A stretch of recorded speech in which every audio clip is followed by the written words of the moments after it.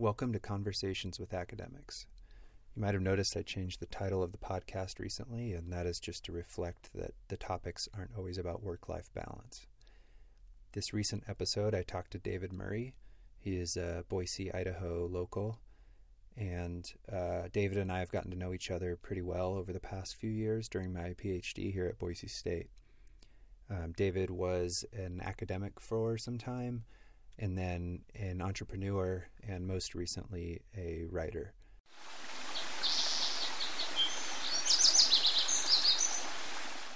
Are we recording right now? We are, but it'll be easy. This is interesting, though, what I'm saying.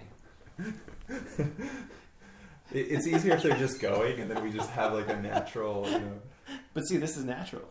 It is natural. Yeah, it's not awkward at all. Well, so how it's actually worked is I had this idea. We have this seminar series at Boise State where every week there's a different speaker. They'd come in once a week, and there was always a sign-up sheet where you can sign up to meet with them. And I did that a few times, and I was like, I don't always know what to say, but I'm really interested in sort of work-life balance and how people manage time and things like that. And that's how it started. And I thought, well, I want to have a conversation that's helpful for people who have issues dealing with that. And a lot of grad students have issues when they get into grad school, and they're just like, wow, this is intense, this is like insane. Mm-hmm. And people expect me to work all the time. And so I thought I could have conversations with these people about those topics, but then record it so that students in my department could listen. Mm-hmm. And I thought, well, what's the easiest way to do that? Actually, I could just sort of broadcast it, and anybody could tune in and listen. And then I think a lot of the speakers who came would like share it with their grad students and things like that. And so that's kind of how it started. And so they are kind of from all over the place, and they are basically a random sample of whoever we've invited. So I've tried to get a lot of people. So these were visiting people from the exactly. pre-COVID. Okay. Yeah. And so now you've fallen on hard times, and you're looking to whatever you can do. So I'm the bottom of the barrel. No. Scraping in COVID. I got it. Okay. Actually, no, that's not true at all. I was thinking about giving it up because I started losing interest in it, and I actually got interested in different ideas about truth and what is knowledge and how do we find truth. But I'm still interested in sort of the original thing and the new thing and everywhere in between. So I'm trying to like push it in a different direction. I just kind of got bored with it. Okay. And so because we can go there actually, like that would be awesome. So just a quick question I had, curiosity, was the people who've come in, and I spot sampled like maybe five or six of the podcast. Are these all, it seemed like the people I listened to were all focused on biological sciences. Yeah. Okay. Yeah. So they are, okay. And I think it would be fascinating for you to talk to these folks in the humanities and understand if there's a difference in terms of the way they view work-life balance. Mm-hmm. Because I'm coming from it from the standpoint of the humanities. Yeah. And also the rewards of working in academia, I see as being different than some of the people you've interviewed based on what I was listening to, and also just the way they identify and think about themselves. I thought that it was fascinating. I was curious if it was because of their subject expertise and their interests. So anyway, by the way, we should use all of this. We're off to a good start. I'm just going to say it. Can't tell if you're being sarcastic. No, I'm not. I think honestly, like, I always want to understand who the audience is that we're talking to and why, because otherwise it's not. If there isn't relevancy, then nobody cares. And right. I think that's a lesson that applies to like marketing, which is part of my background, and business, and also teaching. So and the research and the why you are researching. Mm-hmm. So anyway, I think it's always, I actually find it really entertaining in podcasts when that conversation ensues about like who like what are you trying to accomplish here, podcaster? And so if it's okay with you, I would love to ask you some questions. Like you're welcome to. Yeah. People never do because they feel like it's a one-way street, but I would love that. Okay. Yeah, absolutely. And so I guess that's your first question is who's the audience or what's it about? And I think, I think I kind of started with the sort of the idea behind it initially, right? Was to appeal to grad students and sort of tell them, look, you don't have to be stressed out because everybody's stressed out. And there are ways to deal with it. And the people who've been in the field the longest, the people who've gone through grad school maybe multiple times and then become academics, postdocs, professors, they've dealt with it for a decade plus. And so they might have some ways to deal with it, or they should, otherwise they're probably not very happy. But the truth is I think it's something like less than 10% of grad students actually go on and continue to be academics. And that's probably more, people find other things to do. They have other interests. They want to do other things. They move into private industry, things like that, more so than they just can't get jobs. But there's also the job issue where, every professor has, more than one grad student for the most part in the sciences, and maybe humanities is different. And there's just, the numbers don't add up, right? You have a professor who might work at a university or in the university system for 30 years, 40 years, and they're pumping out lots of students. And so there just isn't the physical space for all those students to also go into academia. So I think there are multiple reasons why that is. And so one of the reasons I'm interested in talking to people like you is you've made the transition out of academia, right? And almost everybody does. Yet the sample that I have is exclusively people who stayed in academia because of the way I was sort of recruiting people. And so... Yeah. So it sounds like there's a premise here that there's grad students who are stressed out, and that, like, being a graduate student is stressful. Is that... Yeah, that is definitely how it started. And I think I'm, like I said before, I'm also interested in this idea of truth and what we're actually doing. And so it's sort of morphing into something like that. Yeah. And so I don't really know where to draw the line and where to really say this podcast is going or what it's about, because I guess I'm just interested in a lot of things. Okay. And so... Cool. Wait, should I introduce myself? Should I? Yeah. You want me to? Let's do that. Okay. Yeah, just so people understand the lens that I'm looking through a little bit. So professionally, I just left my job last November, where I was the head of product at a time tracking software company that was acquired by Intuit, which makes QuickBooks and TurboTax, and I managed a team of 21 researchers and product managers whose jobs were to define the product and design the product and understand what the customer need is in order to make sure that we're not using the development resources, programmers, in the wrong way and wasting money. And ultimately the goal is to be able to sell a product and package it and make money. So the customers were other companies. Yeah, it was a B2B company, business to business. So we were selling a software that would be used by businesses and employees of those businesses to track time. And it sounds really simple, but when you take into consideration all of the things that time tracking entails, when you think about overtime and vacation and different states have different laws around things and how people want to use and track time based off of their specific jobs and industries. And then you think about time being used on a potential project or being able to use it for a bid on an estimation on a project. It becomes very complicated, and it gets into borderline like project management kind of software.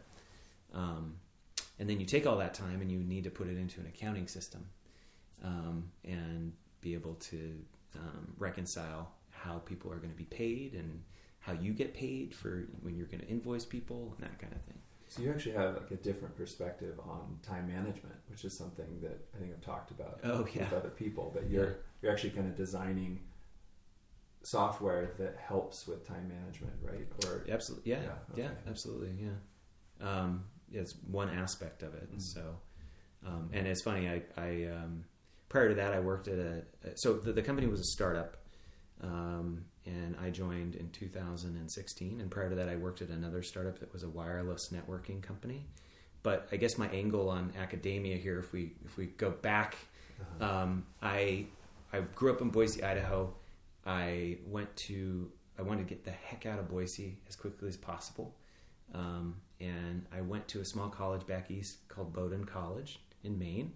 And I entered the school there as a pre-med student. I failed calculus, and I did not do well in the other science classes that I needed to achieve in, like biology, unfortunately, and chemistry. And there were some maturity issues and some cultural, issues I was up against there. And I ended up having a disaster of a first year. But I took one class that just caught my interest and just had me hooked. And it was a classical archaeology course. And I just remember having this moment sitting in a lecture.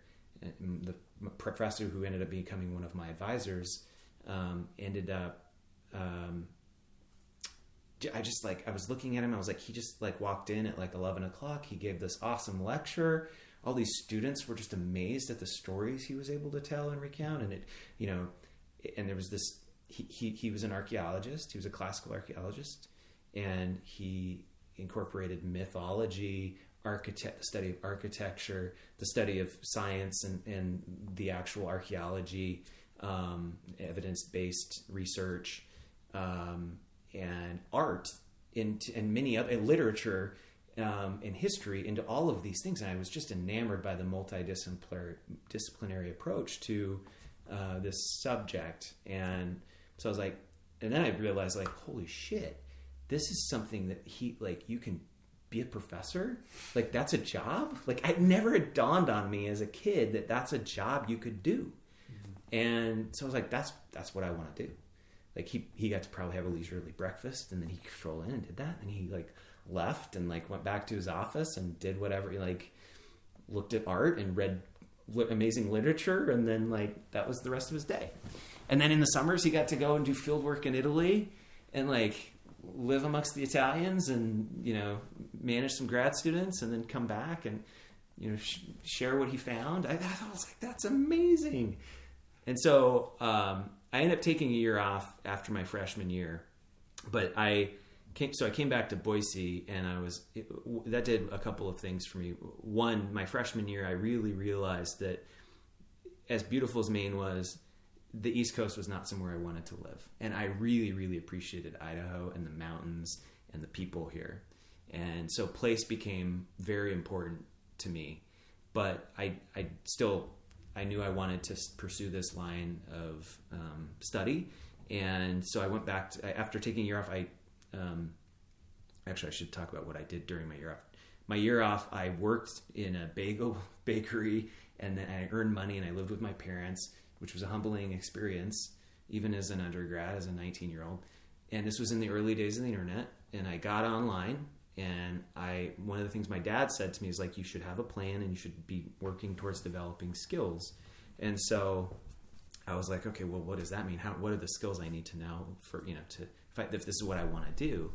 And he's like, language is a skill. Maybe you should learn Italian if this is what you want to pursue. So he's like, you could go to Italy and enroll in a language school. And I was like, oh my gosh, I guess I could. So I got on the internet, and I found this language school in a boarding house where I could live in Florence. And for 5 months, I just studied Italian. I became highly proficient. And then at the end of that 5 months, I ended up meeting up with that professor and going to southern Italy to do field work. And so that was my first introduction to field work, which was absolutely amazing. It was just a defining, formative experience for me. Digging, we were excavating the foundation of a temple, and I found a coin hoard. I'm this first year undergrad, and there were other graduate students, and I found this Roman coin that was really rare, and from a a period of time in Rome that was very volatile, and this guy had only been this emperor had been around. His name was Galba. He was around for 3 or 4 months before he was assassinated, and so there weren't a lot of coins minted and with his name on it. Anyway, I digress, and I can probably So I came back to Bowdoin. I finished my degree. I graduated with a degree in classical archaeology. So I learned Italian in that period of time. I studied Greek and Latin, and I needed to determine whether I had enough language to go pursue a PhD, and I did not. That was one sort of gap. I needed to improve my Greek. So I did a master's degree in Edinburgh. I jumped right from undergrad to a graduate degree at the University of Edinburgh in Scotland, which was a fantastic place to study. And I ended up doing my master's in classics on a poet, Latin poet named Ovid. And but in the process, I pursued a lot of Greek literature as well. It was just necessary for me to do that. So I've read the Iliad and the Odyssey in Greek. I've read Greek philosophy and tragedies and plays and all kinds of things.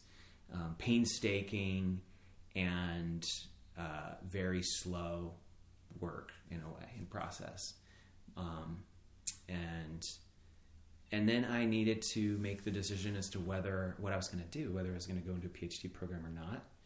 And I moved back to Boise I just gotten married to my wife, who is Dutch, and we decided that Boise was the best place to raise a family. And I was going to take a little bit of time, and I wanted to kind of understand what the real world was. But I came back to Boise, and I remember going through the classifieds, and there was an advertisement for adjunct instructors at Boise State. And I answered that ad and began teaching at Boise State in the history department. And that was a wonderful experience. It was very challenging. It was something I was particularly good at. I found that I was able to really do well, and just the metrics around that were the reviews I got from students. And I was actually a particularly difficult, I was a really hard grader, but my ratings as a professor were really pretty high, actually, when held in comparison to really seasoned professors. So I took a lot of pride in the teaching aspect of what I was doing.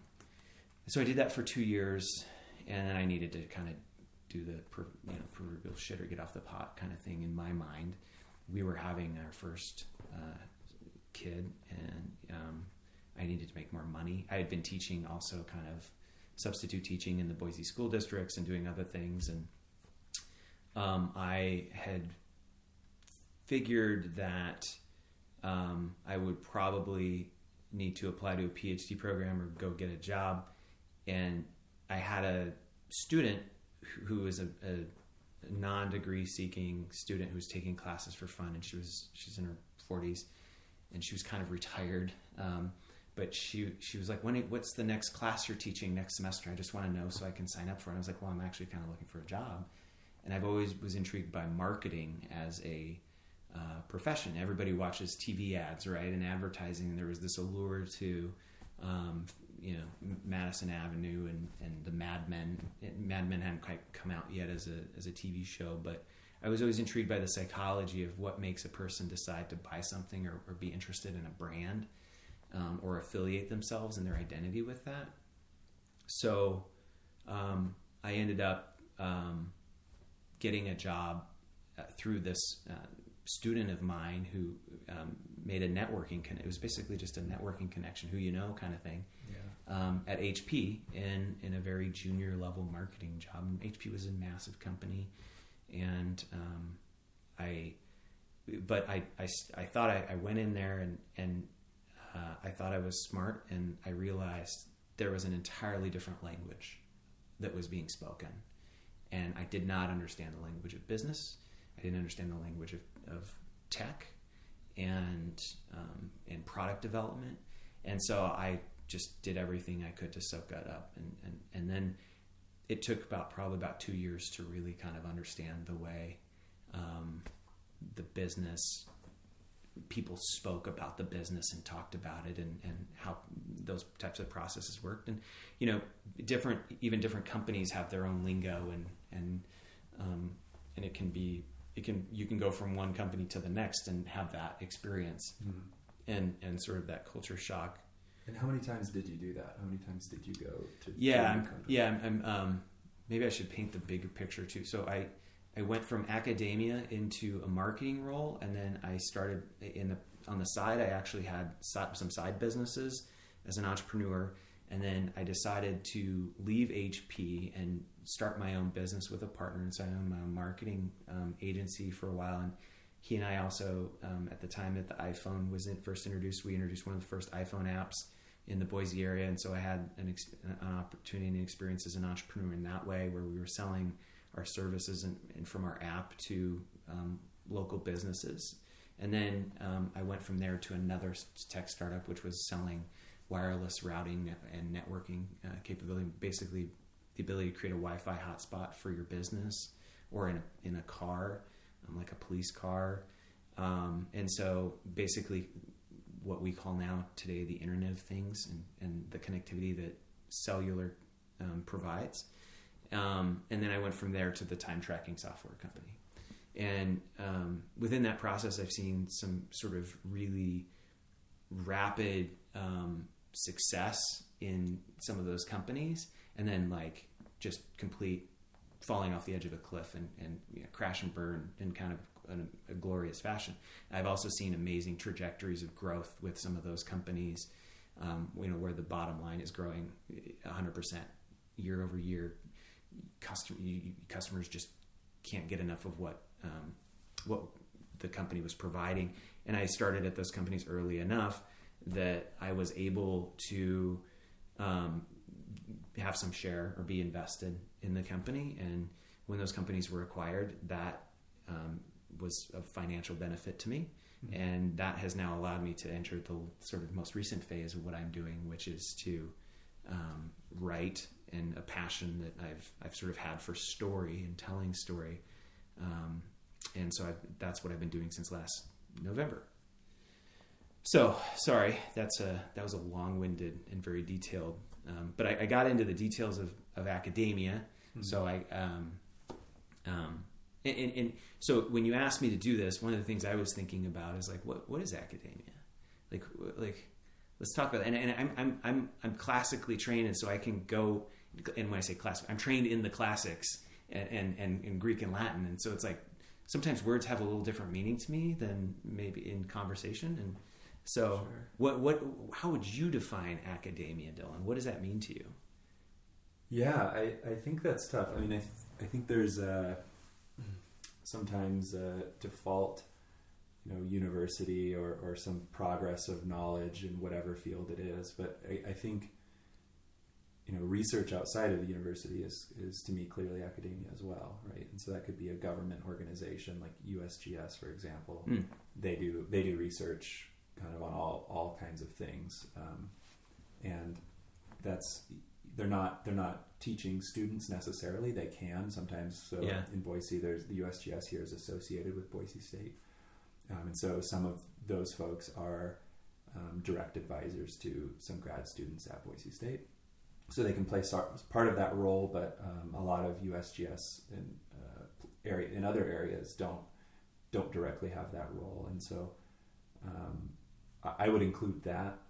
But I think it's a good question, and it's sort of what do you call a business that's doing research, and whether that's in technology or something else, but they're making discoveries, and they might be publishing these things as well, right?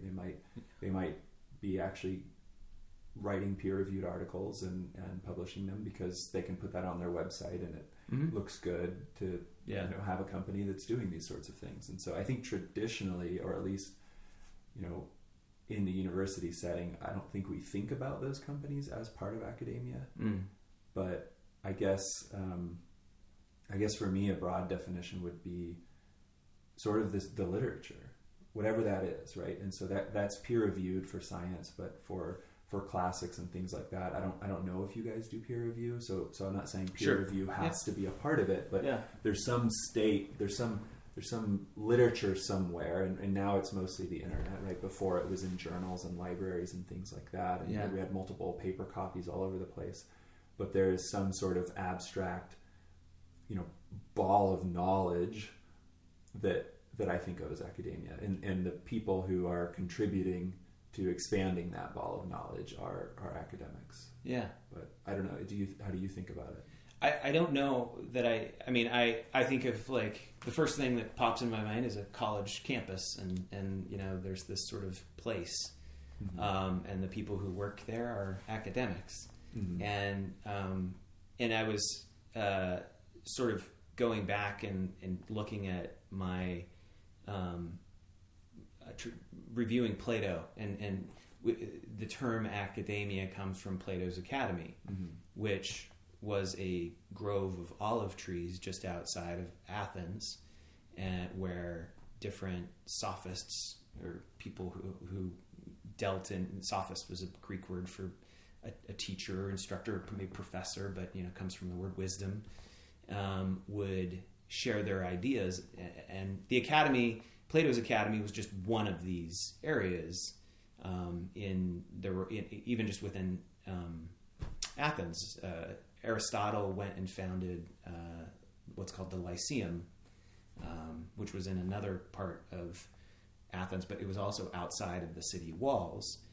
And important and relevant to these areas is that they were removed sort of from city life and the rigors of the marketplace and the agora. At the heart of the Greek city was the agora, and then an acropolis, and so it was the religious and commercial center of the city.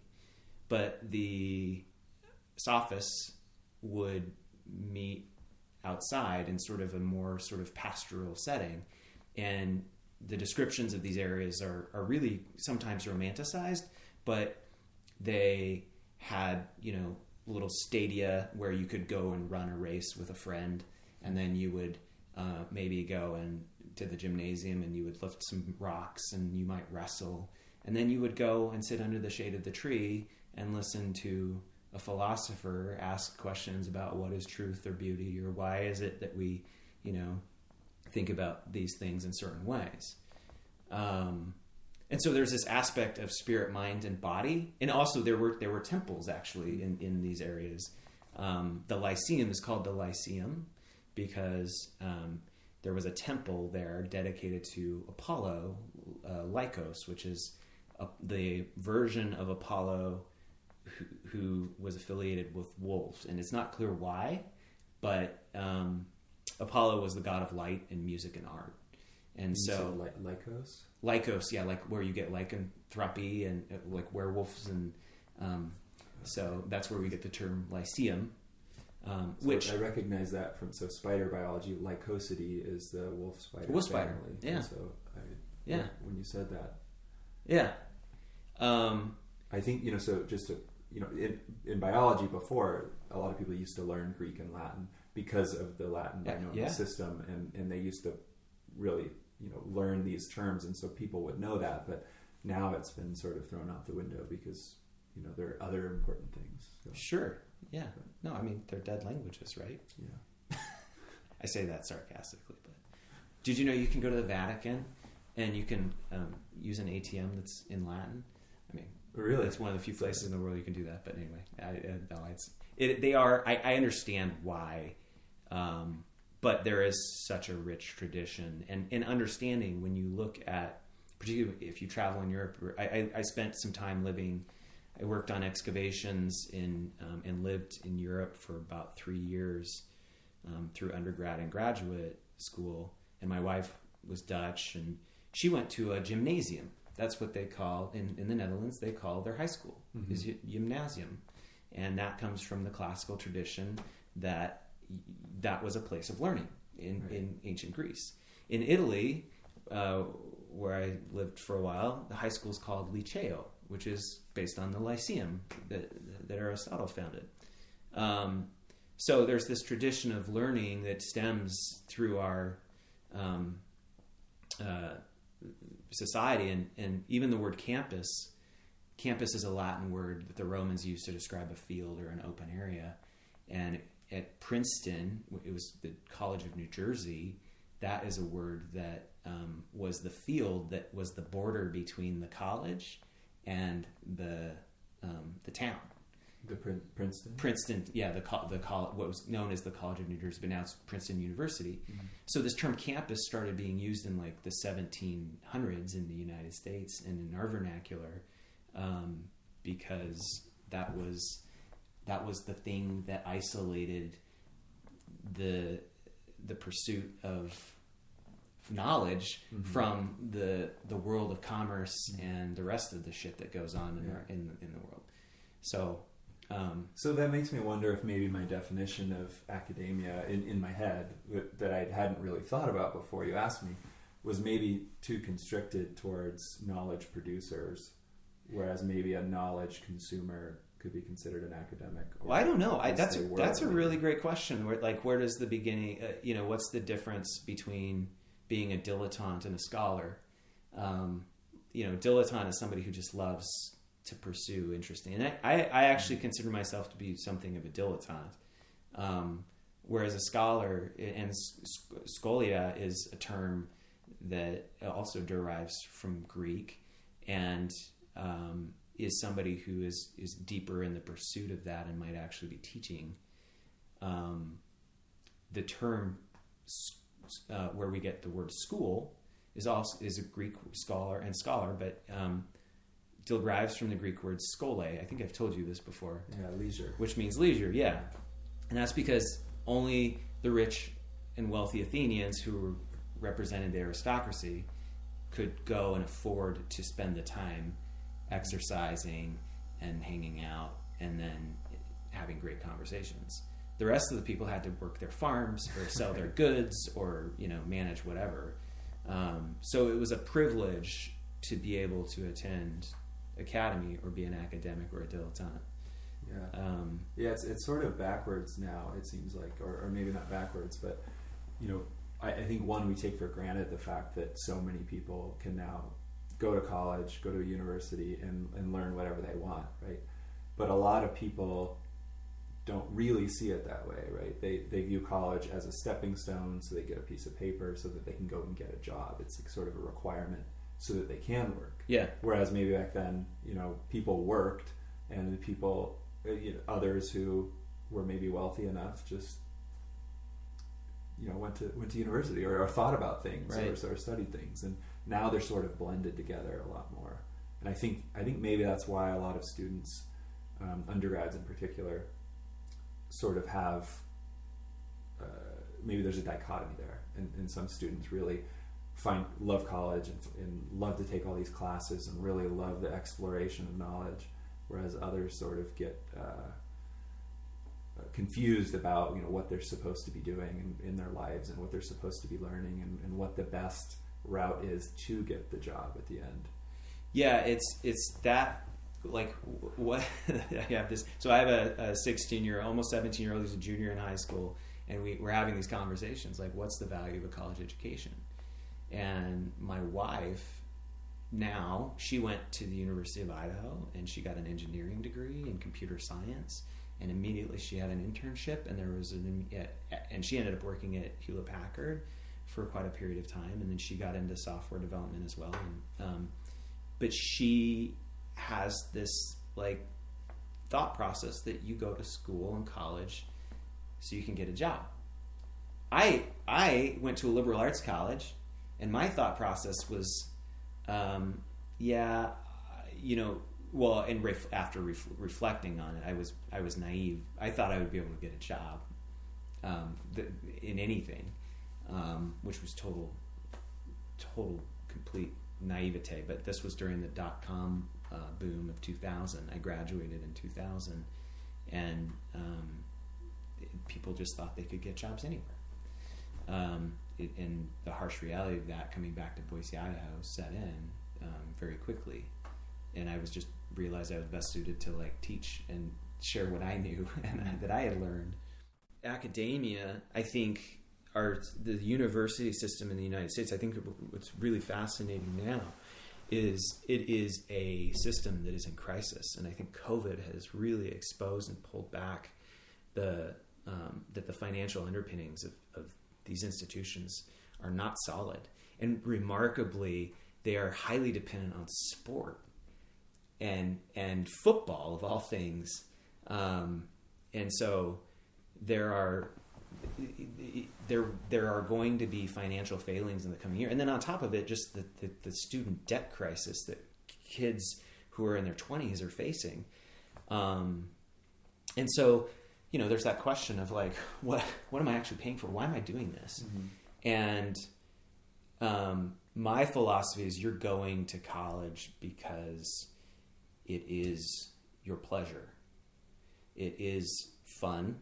It should be fun. If you're not here for that, if you're not here to fully immerse yourself in learning how to learn, because I believe that the majority of kids who've graduated from high school in the United States have not necessarily been introduced to the methodology on how to properly research, how to think, how to write, how to communicate. And so you're going to college to learn how to learn, and you will develop skills that can help you in a multitude of professions. Now, that's my humanities-based liberal arts perspective. My wife, who's the engineer, is like, well, you can go to college and go to the School of Engineering, and you can learn very tactical, coding languages or mathematics, or sure. and you can leave college with very tactical capabilities. And hard skills that will allow you to go build an app or design a bridge or whatever. Yeah. So there is a difference there, and I don't mean to No, I think my experience is actually more similar to yours, and I would agree with you. And of course, there is a range between vocational schools or technical schools and the far end is of probably philosophy. I guess really just thinking about things.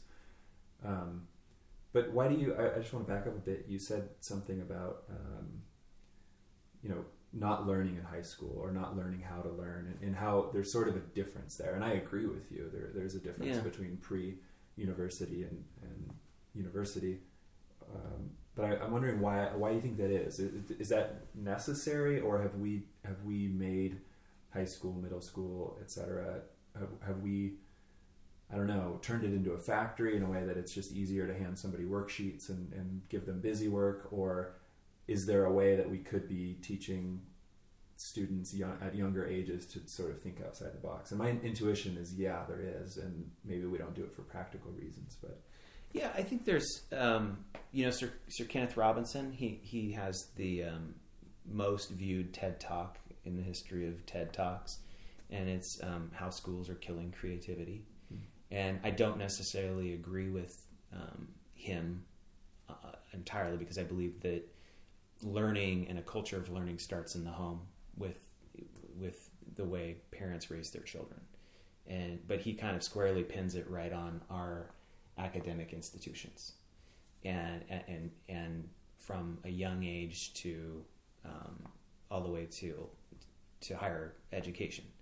And basically what he says is our educational system is designed, when you send a kid to college, to produce professors. Like we have these sort of professor factories, and it doesn't work for the majority of people. And so the person who wants to work on cars and be mechanical, they don't need to learn Latin or Greek. Maybe they should. I think there's something there to be said for a core curriculum around creating awareness around those things.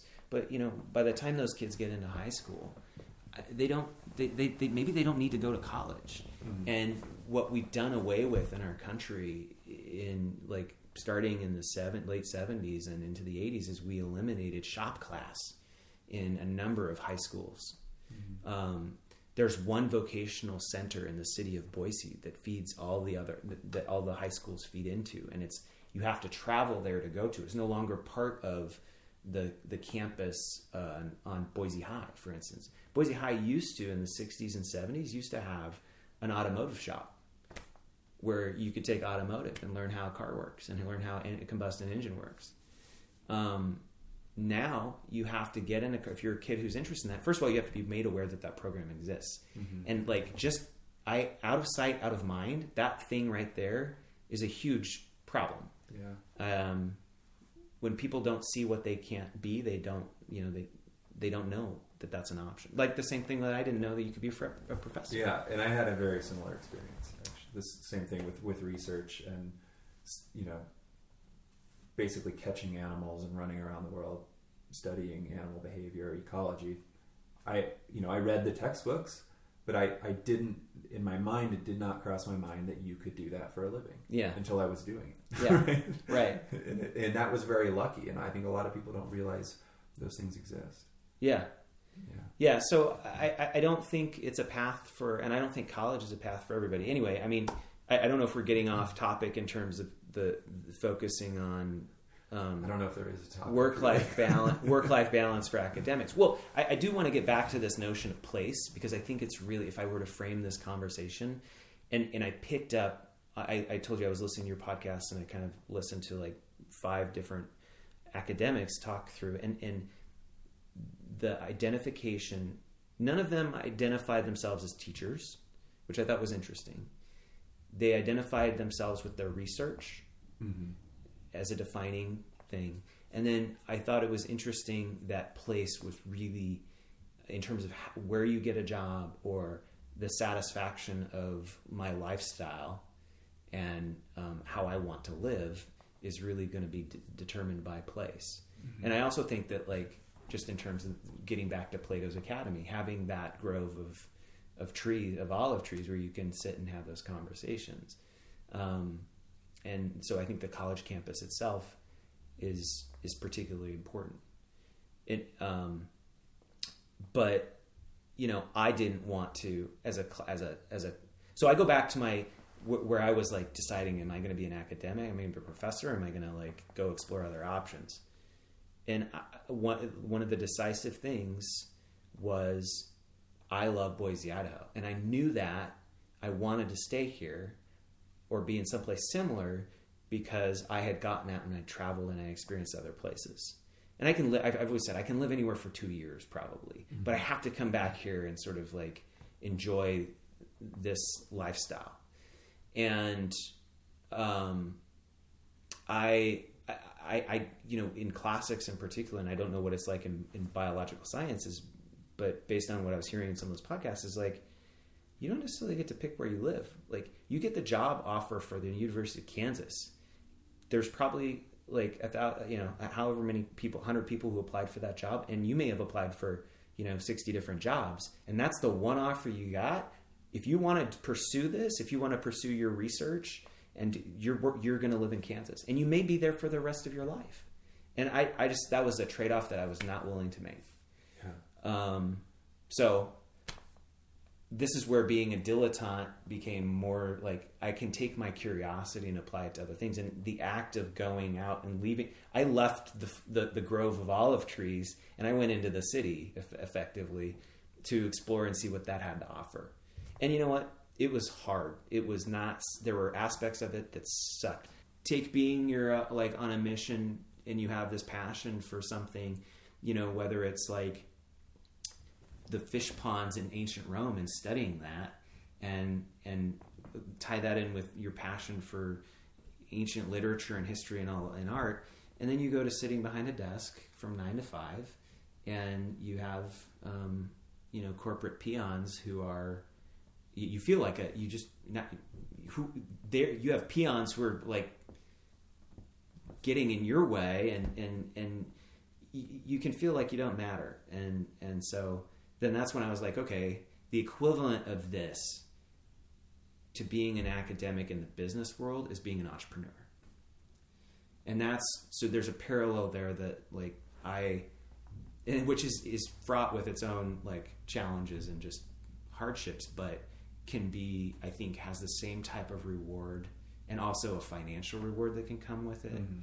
But that comes, you have to do research to understand what it is you're offering, and you're on your own. Like, you can rely and see what other things and other people have done in the same way you can in academia. Yeah. But you're on your own to forge your way and find a new path, because if your product isn't different, if what you're doing isn't unique, then you're probably, and there's different types of entrepreneurship. I mean, I shouldn't, but in the world of technology, that's kind of that's the way it is. No, that does make it, I think, sound appealing, because I think one of the things that people, at least that I'm around, really like about academia is you're sort of your own boss, right? You sort of have this freedom. You have an intellectual freedom to kind of do whatever you want. You sort of make your own schedule. You get to tackle the problems you want. And that sounds like being an entrepreneur. It sounds like the way you're sort of describing that. I mean, there are a lot of parallels there, except probably, I would guess, the financial reward has a much higher upper end. I don't know about averages or anything like that. I don't have any data, but as far as the variance of, some entrepreneurs like Mark Zuckerberg, for example, are obviously much higher paid than any academic. But I think the better way to put it is there's more upside financially, but the risks are, you're not taking grant money to go start your business. You're usually like taking money from friends and family, and when they're not looking. Yeah, right? Well, yeah, sometimes when they're looking, because they're interested, but no, so that's one of the things that really intrigues me, I think, about your path is you've been willing to take risks, and maybe they're calculated risks. And so this last transition to writing, right, is you thought about it, and so maybe we don't need to go there right now exactly, but how do you think about risk in all of these entrepreneur sorts of positions, and then also when you jump from that to being I don't know if you call it an independent writer or... Yeah. No, I think that's one of the things is probably I've valued a lot in my life is taking risks, and I think that there is in entrepreneurship there's an aspect of fail fast, learn what you can from it, and then iterate and adapt, and then if you end up failing again, then you fail again. I actually don't like the word failure, and I think some people wear it like as kind of like a badge of honor. So it's maybe it's semantics, but I do like just this notion of constant learning and continual improvement. And you can't do that unless you take risks. And the risks I've taken have been very calculated. They were not shoot from the hip. Mm-hmm. There's a framework now that I've got 4 kids, and I had a friend of mine teach me this framework. It's called HATE, and it applies to decision making. You should never make a decision when you are hungry, angry, tired, or emotional. And I've seen friends of mine make decisions. They've left companies out of pride. Mm-hmm. And it was the wrong decision. It was their ego getting in the way, and they weren't thinking through potentially, the ramifications of that. So I've tried to make those decisions in a calculated and logical way as possible. To point the decision to not become an academic. Like, mm-hmm. It was like, I need to make money. I want to stay in Boise, Idaho. It's not going to, and do I often wonder, like, it's the sliding doors. Have you ever seen that movie with Gwyneth Paltrow? No. It's a good movie.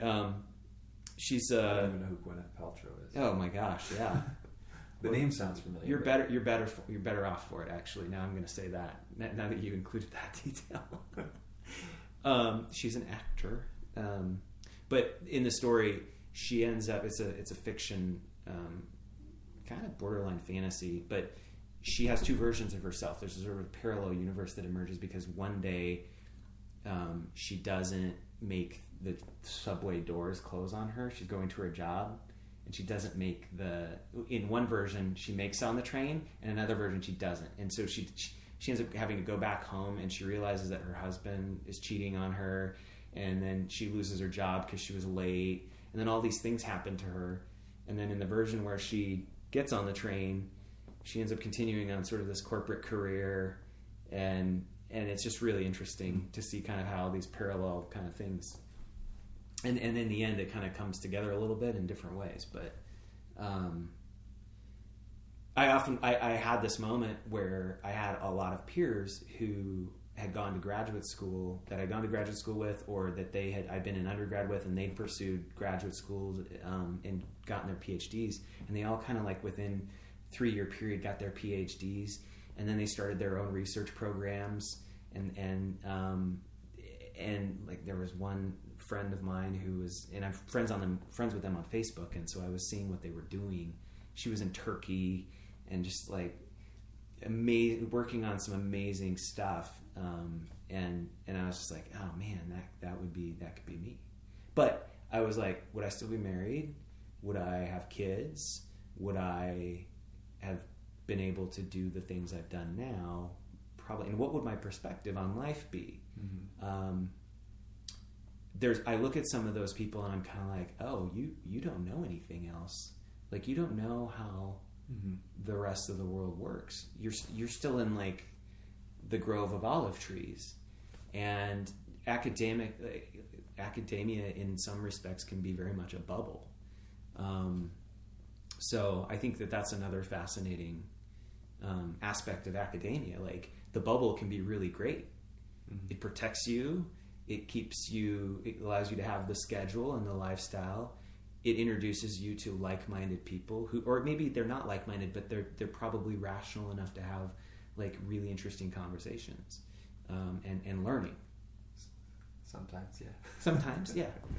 I mean, and that's actually an interesting point. Like, one of the reasons, so another distinction about the Plato's Academy was, in the Greek world, there were these areas of learning. Plato fostered an environment where he invited different sophists to come in and share their views. And so conversation and intellectual debate was valued. Mm-hmm. And what was interesting too is these different sophists were trying to survive. So they were trying to sort of recruit students in the process, and because that was their livelihood, these rich young Athenian men would then like take on these guys as their tutors. It wasn't the case in other schools of philosophy. So, like Epicurus, for instance, that term being an Epicurean delight. That's where we get this notion of sort of hedonism. Epicurus was a wealthy aristocrat, and he taught people his school of thinking in his garden, and people would come to his house and they would study with him. But he was solely focused on his work and his view of philosophy and his worldview. He didn't want to invite outside kind of discussion and debate. Well, I think sometimes academia, or my experience with it, can feel like that as well. Sometimes, right? I think it's often less dogmatic than like our political environment, for example, right? Like, the two different parties really get into their own dogma, into their own thing, and they don't really want to hear each other. They talk past each other.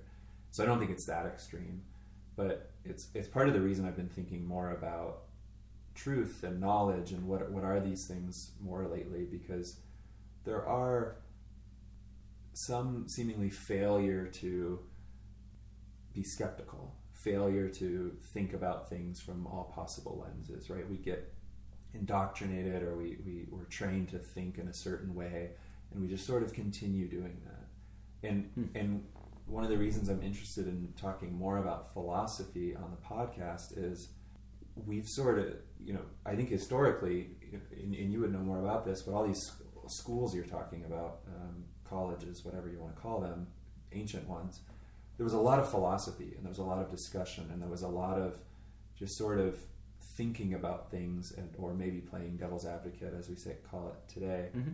And I think that happens a lot less now in science or in biology, at least in my experience. There's a lot, we don't really learn philosophy. It's sort of,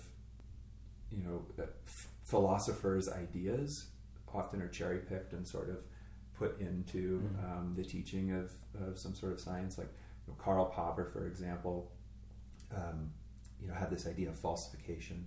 So an idea is not really scientific unless you can falsify it, and so you could come up with some set of predictions, and then you can falsify this idea and sort of knock it out, right? And so if I see some observed pattern, I can say, I can think and I can come up with a list of 10 things, and then I try to knock them all down.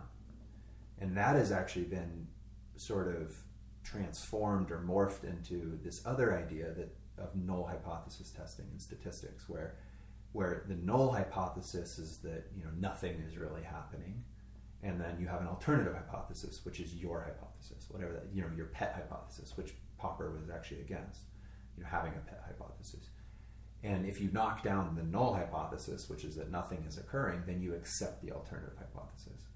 And if you actually read Popper a bit, it actually, I think he would strongly disagree with this kind of way of thinking, because we're not accepting, there never is there really one option to how these things arise, yet we're accepting that if we can reject the idea that nothing is happening, right? This null hypothesis, which is sort of, I don't know, that was sort of a long, convoluted way to say that, philosophers and philosophers of science and scientists, I think from my reading of it, used to be really engaged in what is knowledge, epistemology, and how do we know if we see 100 white geese, how do we know the next white goose is going to be white? Like, how do we know that all white geese, induction, deduction, these sorts of things. That's what we talked about a lot. And now it's sort of, I think it's partially a problem of fitting all the knowledge into your brain, because we've learned so much since then about the world. And so a lot of our trainings as undergraduates or in university and then through grad school is about all of these ideas that other people have found. Mm-hmm. Right? And so, I think people have sort of, that along with how data driven we are now, everything's about a lot of data, really complex models, which is awesome. It's cool. But it feels to me like we've sort of left the philosophy behind in all of that. And I think that's dangerous. Do you think that an undergrad or even a grad student today, if you ask them to tell me the difference between induction versus deduction, do you think they could, like, on average, like what percentage could tell you the difference? I think most could not. I mean, I think that's sort of across the board. So what's missing there? Like, if you could create a curriculum or a course or something that every student has to take, whether it's an undergrad or a graduate. Well, and this is sort of getting back to the beginning where I think this could even evolve earlier is, but the university setting will be fine. But it's just, and maybe this is kind of Socratic, but asking questions, right? Like, what are you observing? Okay, and somebody makes it. They have to actually be aware of things. They have to be paying attention. I think one of the problems is people are so distracted today. Right? They're distracted with their phones. They're distracted with social media and stuff like that. That they can't really focus on that an observation might be interesting, right? And so that's the first hurdle to jump over. Is you have to find interest in the world. You have to find something that's actually fascinating and wanting to understand why that might be. But then I think if you ask somebody out and they say, oh, well, this is this, and you say, oh, why is that pattern that way? Why is that? And they say, oh, well, here's an explanation. And then this is the part that I think is getting to your question, is like, well, how do you know that? How do you know that that's why that is? And we do this all the time intuitively, right? Whatever it is, if we're growing food and we notice little patterns, and I think agriculturists have done that forever, but in politics or whatever, you think somebody's a bad person or a good person because of things they've done, and we're actually building all these really complicated models in our heads all the time, and we're coming up with what we think is true based on experience, right? And that's fine. Like, that's one form of knowledge, but how do you know that, right? Do we have a set of guiding principles that we think through, subconsciously or not, or consciously, that we think through before we're able to say, okay, that's the threshold now, and now I know it. Now I think that's true, or now I think that's a pattern that's observable, right? And in science, we use statistics and math and philosophy to sort of get at, what's more likely, right? And it's probabilistic, and you say, oh, this is more likely than that, but certainty, and there's a huge problem, I think, with a general understanding of science, because you hear people say things like, oh, well, science has proven this, or I read a study and it proves that this is true, right? And it's like, philosophically, all of those statements must be false, right? There has to be uncertainty in any statement you ever make. But that can be dangerous in a political world where, if you say, oh, there's uncertainty in this DNA test, therefore we can't say that this person, murdered or raped or whatever this person, right? And it's like, well, yeah, there is uncertainty, but we also have to realize that uncertainty is really, really low in this case, right?